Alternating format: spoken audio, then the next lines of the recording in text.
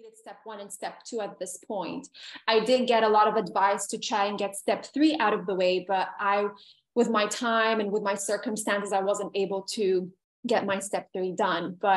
And this was all like, okay, between the months of graduating and then applying for residency, there was only a few months in between, but I knew I had to do something in that time where I can stay in touch with my clinical skills, where I could truly establish connections, where I could truly put myself out there and be known so these programs know who I am, given the fact that I can't go at this point in time, go do rotations in person and all that. And so I really worked hard in emailing programs. This is even before the application season kind of begun. I emailed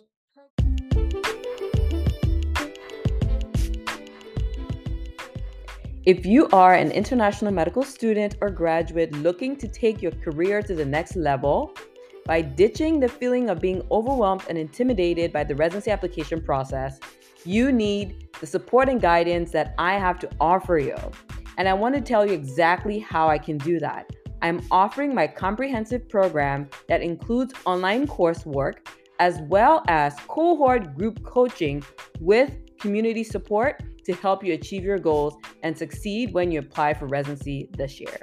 So my program is led by myself, Nina Loom. However, I do have other experienced medical professionals who've walked in your shoes and they understand the specific challenges that we as IMGs face. With my guidance and support and coaching, you'll navigate this complex process of preparing an application that attracts residency interviews. You'll also learn to build your network and gain the confidence and skills that you need to succeed. Free information like I provided on the podcast is great. However, the rubber meets the road when it comes to implementation. Let me hold your hand and walk you through a process that is guaranteed to bring you results. I cannot wait to see you on the other side. So join now at imgroadmap.com.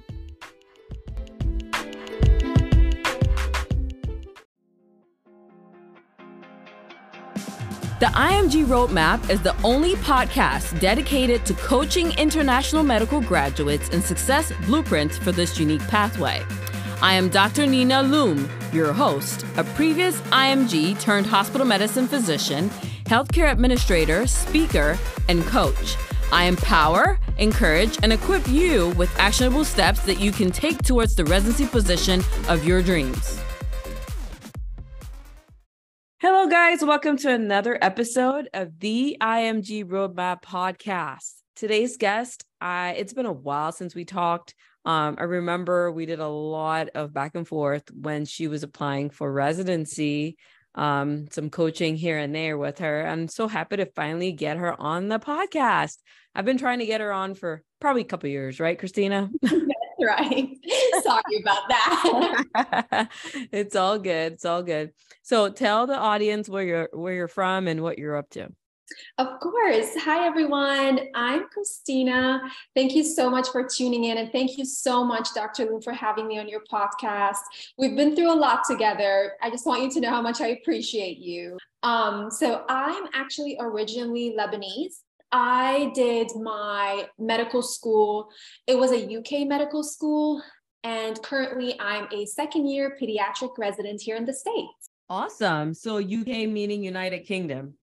Yes, ma'am. So what I did is so my school is based in the UK, but it was a branch in Cyprus. Okay.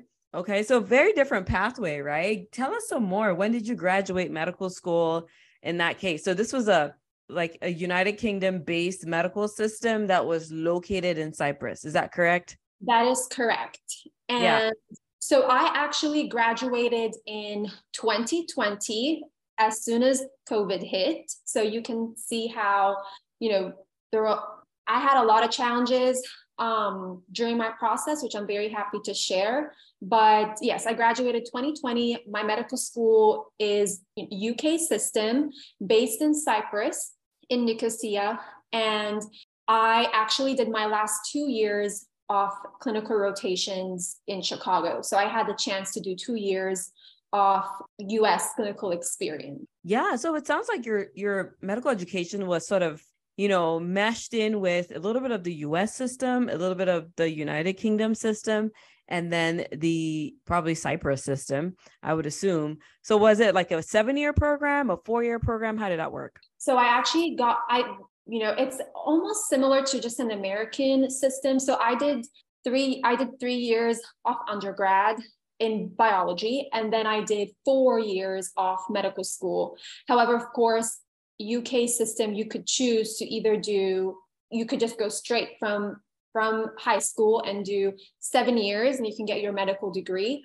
However, there are other, programs that offer, especially if you do have an undergrad degree, that you could just go and do 4 years of med school and kind of take the US system kind of route and then apply for residency. Nice. So another question that a lot of people are going to have as we listen in on your story tonight is, do you consider yourself a US person, non-US person? So US-IMG versus non-US-IMG?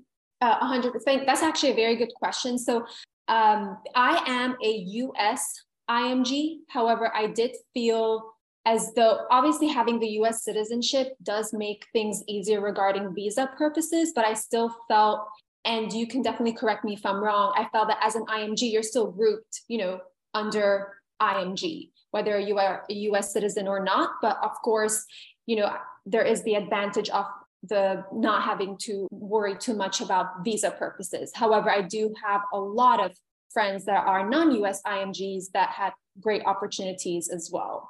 Right. I understand that. I think to a certain extent, you're correct. The advantage of having a US citizenship is you don't have to deal with the added burden of visa problems. But then you still encounter the same sort of academic scrutiny that other IMGs with visas get. And I think even maybe to a heightened extent, because the question is, well, why didn't you go to medical school here? Now, compared to those who are non-US IMGs, it's sort of expected that they wouldn't have attended medical school here, if you know what I mean. And so, it goes both ways. They have the disadvantage of the visa, but then I guess the US counterparts would ask the question of, okay, if you went foreign, there must have been a problem, right? Like that's the assumption people make, but they don't realize that going to a foreign medical school could also be a choice. And that's a fair choice as well. So, so walk us through sort of, where you're at right now, what you're doing. For sure. So I'm currently a pediatric resident, and pediatrics was my passion since day one. So I can't be happier. I love the people I work with. I love my program. And every day I walk into work just so grateful to be where I'm at right now. And I don't know if I bet it's due to many variables. One, due to the hardships and the challenges that I've been through just makes you a lot more appreciative and grateful where you're at right now. But at the same time, just being surrounded by such genuine, warm, welcoming group, you truly feel like you're at home. And I'm currently a second year right now in Louisiana, and I'm very grateful again to be where I'm at right now. And I really, if there are anybody that's interested in pediatrics, I can probably talk their ear off. So yeah, I mean, I'm so proud of you for, having made it. I mean, there's so many conversations we had, and I don't know which ones you want to talk about today or share, but I'll let you tell us a little bit about your IMG journey from 2020 onward, when you really got dedicated to this process. For sure. I would love to share. And I really hope if I can at least inspire one person, then, that will be great. And I'm sure a lot of other people have gone through, similar experiences too. So I went to a UK medical school, and I did get the option to do 2 years of clinical rotations in the States. And I knew eventually I did want to end up in the States. And so that was the path I chose to take. And so I went to Chicago, and I did 2 years of medical school in Chicago. And I actually prepared for my boards quite late, which obviously if I went back in time, I would have prepared earlier, but that's okay. And so I prepared for my boards later. And so that means I couldn't really apply for residency until after I graduated. So one, I was a postgraduate 2, I was an international medical graduate. And 3, it was in the midst of the pandemic when everything just all of a sudden turned virtual. So all of my plans of, oh, it's okay, I can just, find a job, do research and program of my choice, and then work my way in. Unfortunately, all these doors were closed in my face. But I always think to myself, well, if opportunity doesn't knock, build a door. And so during that time, I worked really, really hard in establishing great connections virtually, obviously. And then I prepared for all my boards, got all my boards done. I only completed step 1 and step 2 at this point. I did get a lot of advice to try and get step 3 out of the way, but with my time and with my circumstances, I wasn't able to get my step 3 done. And this was all between the months of graduating and then applying for residency, there was only a few months in between, but I knew I had to do something in that time where I can stay in touch with my clinical skills, where I could truly establish connections, where I could truly put myself out there and be known so these programs know who I am, given the fact that I can't go at this point in time, go do rotations in person and all that. And so I really worked hard in emailing programs. This is even before the application season kind of begun. I emailed program directors.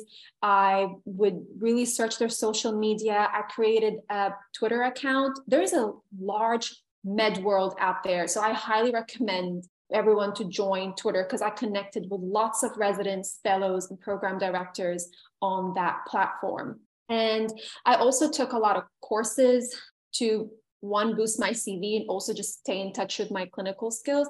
And luckily, eventually I found a job at a pediatric outpatient clinic. So I worked there for a while. And then obviously, application season came in and I reached out to you, Dr. Loom, and we had a mock interview together and I made sure I established all these interview skills and then applied for residency. However, you interview with all these programs and you find programs that are, great fit for you and you're really happy and you have high hopes. And unfortunately, not everything goes the way you planned in life. And again, that's okay. That's okay. God has different plans. And unfortunately, I did not match. So, and mind you, during that time, I actually traveled back home, which is Lebanon. So I was in a whole different time zone. I applied for match and I got that I did not match. I was very devastated. I was very upset. And I had to pick myself up and put myself in front of a computer and start the SOAP process. I felt that, during that time, I felt isolated. I felt alone. I felt that all my hard work was just tossed out the window. It was a hard time, that's for sure. But I knew that I had to keep going. I knew that nothing could really stop me from my goal. I knew no matter what that I wanted to do pediatrics. If it's going to take me a whole other year, then I was going to go ahead and do that. I just knew I had to do something differently since clearly it didn't work out this time. So I went through the whole SOAP process. And I do have a few, tips that I learned along the way, which I'll also be happy to share. And went through SOAP. SOAP did not work out for me. And then I decided to scramble. And luckily also during that time, so after SOAP, you are able to now connect to the different programs and find, look for different programs that have open spots and reach out to program directors. So that's what I did. And I reached out to my top choice program and my program director was very receptive. She replied to my email immediately. And honestly, my email was more so like, look, I love your program. I want to be at your program. Just tell me what I need to do differently. And I also, was emailing to see if I can do observership since now I'm a postgraduate. So it's harder to get actual, rotations without being a part of a medical school. And so observerships, I had a higher chance of getting an observership. And so that's what I put my focus on now is to try to find observerships in my top choice programs. And luckily, during that time, I was able to scramble to my top choice program. And I came and just started my journey. So you make it sound so simple, but if I remember right, it was not that straightforward, right? Like, not. I remember my phone from Christina, and I enjoyed, coaching and helping you during that season. Yeah. But I think the listener is probably like, oh wow, what does she mean by SOAP and scramble? And what is she by, reaching out? What is she writing in these emails? So let's start with the SOAP. Okay. Because, this episode is probably going to drop right around the SOAP time in March. And in as much as I may be, knee deep in trying to prepare to start my online program around that time, I get a lot of emails usually regarding the SOAP preparation. Can you walk us through what you remember of that? It's like 3 to 4 days that is just pure hell. But can you share with us maybe your experience and then what you remember from it so that people who end up having to do it can listen in and say, okay, I'm on the right track. And I know every year the NRMP changes something. So what we share on here, guys, may have changed for 2023 or 2024, but just some general concepts stay the same, which is what I'm asking Christina to share with us today. For sure. And yes, I did make it sound super smooth, but you're right. It was not smooth. I tried to definitely summarize it, but there's a lot of tiny details that I, took out. Details like feeling devastated, reaching out to so many people. It was a whirlwind, but I just wanted, okay, so let me just talk about the SOAP process and what I went through. So I actually received advice ahead of time that it was, honestly, I felt was good advice. Is that even if you have a good feeling about a program, even if you have a good feeling about the interview, make sure that you're mentally prepared that you may have to go through SOAP. And SOAP is this kind of supplemental program where if you didn't match, they will automatically allow you to apply to all the other programs that have open positions. And it's 4 days of hell. And you'll apply, you'll send in your application, your personal statement, your letters of recs, and you wait. Basically, you wait. And you wait for the program to reach out to you and tell you if they would like to interview you or not. And when you get that interview, you need to be ready. They'll probably give you 2 hours, 3 hours, and you need to interview for that. And then what happens is that you rank, and then they will rank, and then you'll know if they took you or not. And so another piece of advice that I have is that make sure you download all of your letters, not letters of rec, I guess, but make sure you have connections with the people that wrote your letters of recs in case you need them to kind of rewrite a different letter for you very quickly. Make sure you download all your documents from ERAS ahead of time. That way you have it, only because I don't know if it's going to be different this year, but when I applied, ERAS, your documents kind of go away, or ERAS kind of closes at some point, and you can no longer access these documents.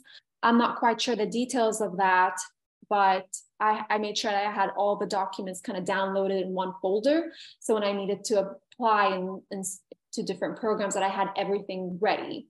Another piece of advice that I have when it comes to SOAP. So I was back home, so I was very fortunate that I had my parents with me. I had my family with me, but I would definitely make sure that you are surrounded by people, friends and family that can support you, and even friends and family that are able to research programs for you, to reach out to people for you. That way you have, you're able to kind of research more programs in a shorter amount of time. And the other thing as well is that always make sure that you have backup personal statements. I always had backup personal statements. There is obviously a few programs that were my top choice, and I knew that I had a personal statement specific for that program, but make sure that you have backup personal statements, because in that time, you're probably going to be so heartbroken that you're not going to be able to think for you to sit down and actually type up a whole new personal statement. So I was so grateful that I had everything ready ahead of time.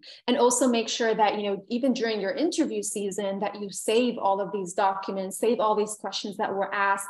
That way, when the time comes, you have that already ready for you. And most importantly, just don't panic. I mean, if, just set your mind on the goal that you want, and all the hard work that you put in will not go to waste. Eventually you will get there, and we all take different paths. We all have different routes, different journeys, but we will all end up where we're meant to end up, and just keep going. And I do want to add one more thing, actually a few more things, is that I consider during my SOAP process, there's something called like a transitional year. So that's a year that could be done in different programs. That is not a specific specialty. It's where you'll go and you'll do a year in that program, and then you can apply to the specialty that you want. I tried applying to the transitional year, but I didn't have any luck in that. I think during my SOAP process, I think I only got one interview, to be honest with you guys. And so that was my SOAP process. Now, how I found the unfilled spots, and it's in a really hidden spot on the AAMC website. There's a tab that says applying to residency. And on that tab, there's something called Find a Resident. And that's where I actually found a few programs that had unfilled spots, and I was able to send in my application through that. That worked out for me. I don't know if this is something that's being used currently, but that's something that I did as well. And then obviously, connecting with everybody, through social media and just kind of word of mouth and putting yourself out there. Right. So let's talk about the next phase that you described, which was, okay, the SOAP didn't work out. Then you scrambled by virtually looking for the unfilled spots that still existed and reaching out to them. It's what it sounds like to me. How did you know that there were these spots that still existed after the SOAP would close? Right. So that was the tab so on the AMC website, there is the applying to residency, find a resident. It will include a list of places that had unfilled spots. However, the way I found out about my residency is that I just simply reached out to the program director. I was just so heartbroken that I just wanted to know, what I can do. I wasn't even at that point, I wasn't even asking, I was just wanting to know, what can I do to be a better person, to have a better CV, to be a better applicant. And so I reached out for genuine advice and to show that I, truly am interested and want to be there. And if this doesn't work out, can I at least come do some sort of rotation? Can I be a part of a research project anywhere where I could actually show my clinical skills and show, because, these programs have not met me in person. So they can only see who I am through an application. And so I really wanted to put myself out there and then consider applying again the year after. Right. And so, if I remember right, you were actually also reaching out and asking for feedback, like 100%. How can I be better for the next cycle? And then in that process of communication, you were able to sort of scramble into an unfilled spot. That is correct. And I actually reached out to a few people, even through Twitter. I reached out to a program director on Twitter, and I simply, told the program director, do you mind if I ask for your advice? Can I send over my CV? Is there something that I could do differently? And that person truly gave me very good feedback and a lot of things that I knew that, okay, I could work on these things. For example, one of the things that I was told is, okay, so you are postgraduate, and a lot of these programs, they really want to see that you did something in that time, that you maintained your clinical skills. Like I was saying, maybe taking your step 3, maybe truly working, let's say in urgent care, or working in a medical setting, or even doing research. Research is also pretty big. And so I found that to be really, really great advice. Right. I agree. And now when it comes to, even reaching out, I want to point out something that you did, which is very important, which is asking for permission before, entering someone's virtual space, right? I think when it comes to social media networking, we forget sometimes, maybe because we have so many problems and so many things to take care of, that we're not even thinking about what about the other person that I'm asking for their help? Like, how are they feeling? And so I think, and on the flip side, some of us worry so much about how they feel that we don't even reach out. So there's supposed to be a nice balance between, do I reach out versus not? And I think you hit the nail on the head when you said, sometimes I would reach out and I'll ask them if I can continue to then send my CV for feedback, as opposed to, hey, here's my CV. Can you help me out? Right. Nobody Right. is sitting at home just waiting on you to reach out to them. But when Right. you do reach out, keep it short initially, then ask a question and let them welcome you into their world, right?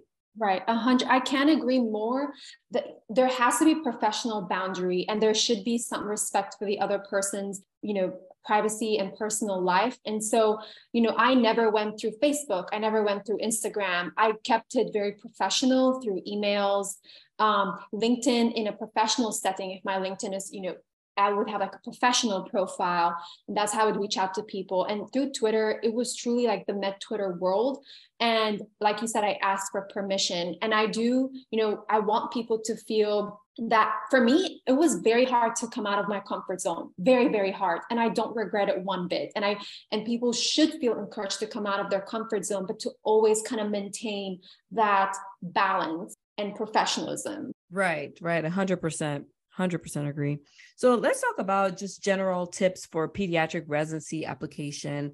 What now as a PGY2 about to be a PGY3 this summer? Right. What are your tips for interested pediatric applicants who are IMG? What are we looking at these days when it comes to the world of peds? What's making people competitive? What are the pediatricians looking for? So it really depends on where you want to end up because obviously differs. I do know that there are a lot of great programs that look at applicants in a more of a holistic manner. And that's what I appreciated from my program is they truly look at a person in a whole manner, like what you did, your experiences, obviously your scores as well, but also the other achievements that you've done that make you who you are. And I feel like every specialty has now become, a little bit more competitive, especially with, there's not enough spots out there. And so truly like, again, depending on where you're at, every program is different. I am in a community-based program. So that's another thing that, when applying that I looked out for. Is this an academic institution or is this a community-based program?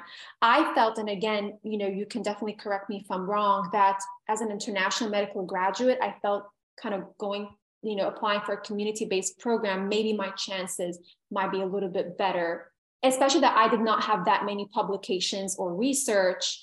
And so I felt that kind of going through, looking at community-based programs is what I kind of focused on, but there are obviously other great academic institutions too.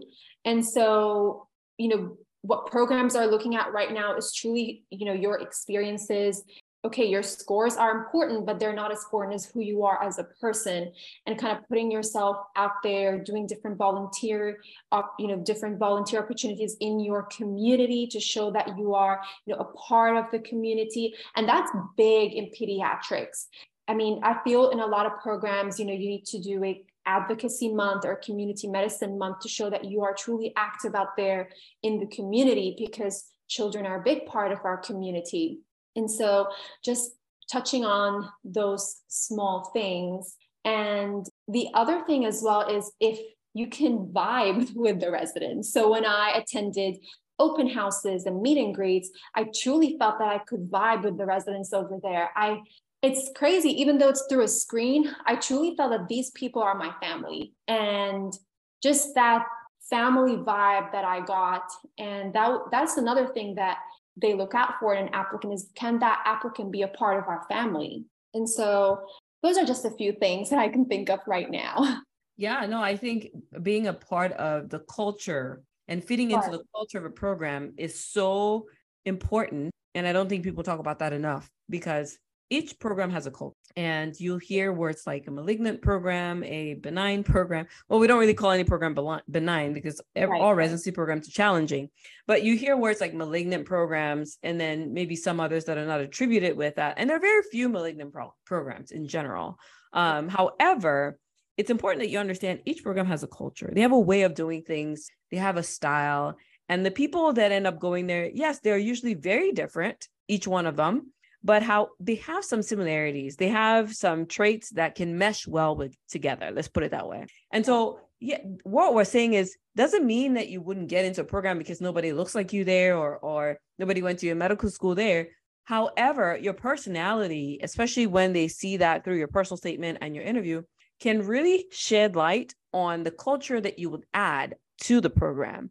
And oftentimes people with a different culture add are an asset because maybe they've never had anybody like you before. And that's something they're looking for, especially programs that are looking to become more diverse and they're looking to be more inclusive. You may be the culture add that they're looking. So I think that that's a very key tip for people to remember, especially whatever specialty you're applying to, whether you're interested in peds or not. That's something that you should highly look. 100%. I couldn't agree more with that. Your diverse background is your biggest plus. You can give so much to a program just from having that multicultural aspect. And so definitely be proud of that. I was very proud of my multicultural background, and I made sure that I highlighted that aspect because you could give so much to that program. Oh, absolutely. I'm with you there 100% and one. Let's segue a little bit into just general advice for USMLE preparation. And now step one is obviously pass fail. So everybody's kind of like shifted their attention to CK. Are you seeing a big push for a CK score, a certain CK score for peds these season? To be honest with you, I don't know the answer to that. Because a lot has changed since I last, took step 1 and step 2. So I don't really know, but I did, from what I've heard, is that yes, there is a bigger emphasis on step 2 CK right now because of the whole pass and fail. But I haven't heard much about that. So I don't think I'll be able to answer that question. And I thank you for being honest on that. I really appreciate that you are, because instead of just telling us something that's untrue or you're uncertain about, you're telling us hey, not my forte, and we'll move right on. So what are your final tips for success? What's your mantra? What keeps you going? What kept you going actually during those difficult months of not matching, soaping, not soaping, and having to go through the scramble? What was your push? What was your drive? So I'm a very faithful person. And so God was my biggest drive. I just knew that this was not it for me. I knew all that hard work I put in, that it was just not going to go away. Even though during a very low time in my life, I had a lot of doubts. I had a lot of thoughts that, is this even right for me? Is this what I'm meant to do? But just something in me, I don't know if it's, the mantra that I always go by is like, don't fear failure, but fear not trying. So I was not gonna not try. And so I knew that I was going to, even though I was giving it 100%, and I felt sometimes I was giving it 110%, I was gonna go ahead and give it 200%. I was just going to keep going, keep trying, because I just knew in my heart that this was not it. Like, it just doesn't stop here. I worked very hard. This is my goal. This is what I feel like I'm meant to do. And so, and I feel that God was just not going to, just keep me in this situation. And obviously having my family around me, having my fiance just pushing me, and having those people around me that love me and support me, I felt that, okay, I can do this. I'm going to give this 200%. I'm going to wipe my tears away, and I'm going to keep trying. The worst thing that can happen is that these doors are going to shut in my face. But hey, I'll just make a new road. I will open a new door. I'm just going to keep going. And I knew that, okay, if it's not going to happen this year, that's fine. It maybe will happen next year. It doesn't happen next year. It will happen the year after that, as long as I don't lose focus on my goal. And I feel that's what truly kept me going. And, I'm a person, I don't know what people who don't believe in God do. Like, I don't know how they handle the stressors of life, because life can mess you up really bad, really quickly in a very short period of time. And I just want to stop and just plug in here that yes, we don't follow God because we want rewards. We follow because we believe that he created us and made us in his own image, and we're supposed to be on earth for a season. However, and really for worship, right? For worship to him. Right. However, because of that faith and that belief, there is also rescue for when things are rough, because suffering is part of our human existence. And for some of us who feel the calling to become physicians, our suffering sometimes can look like that purpose not being materialized, that calling not coming to fruition at the time when we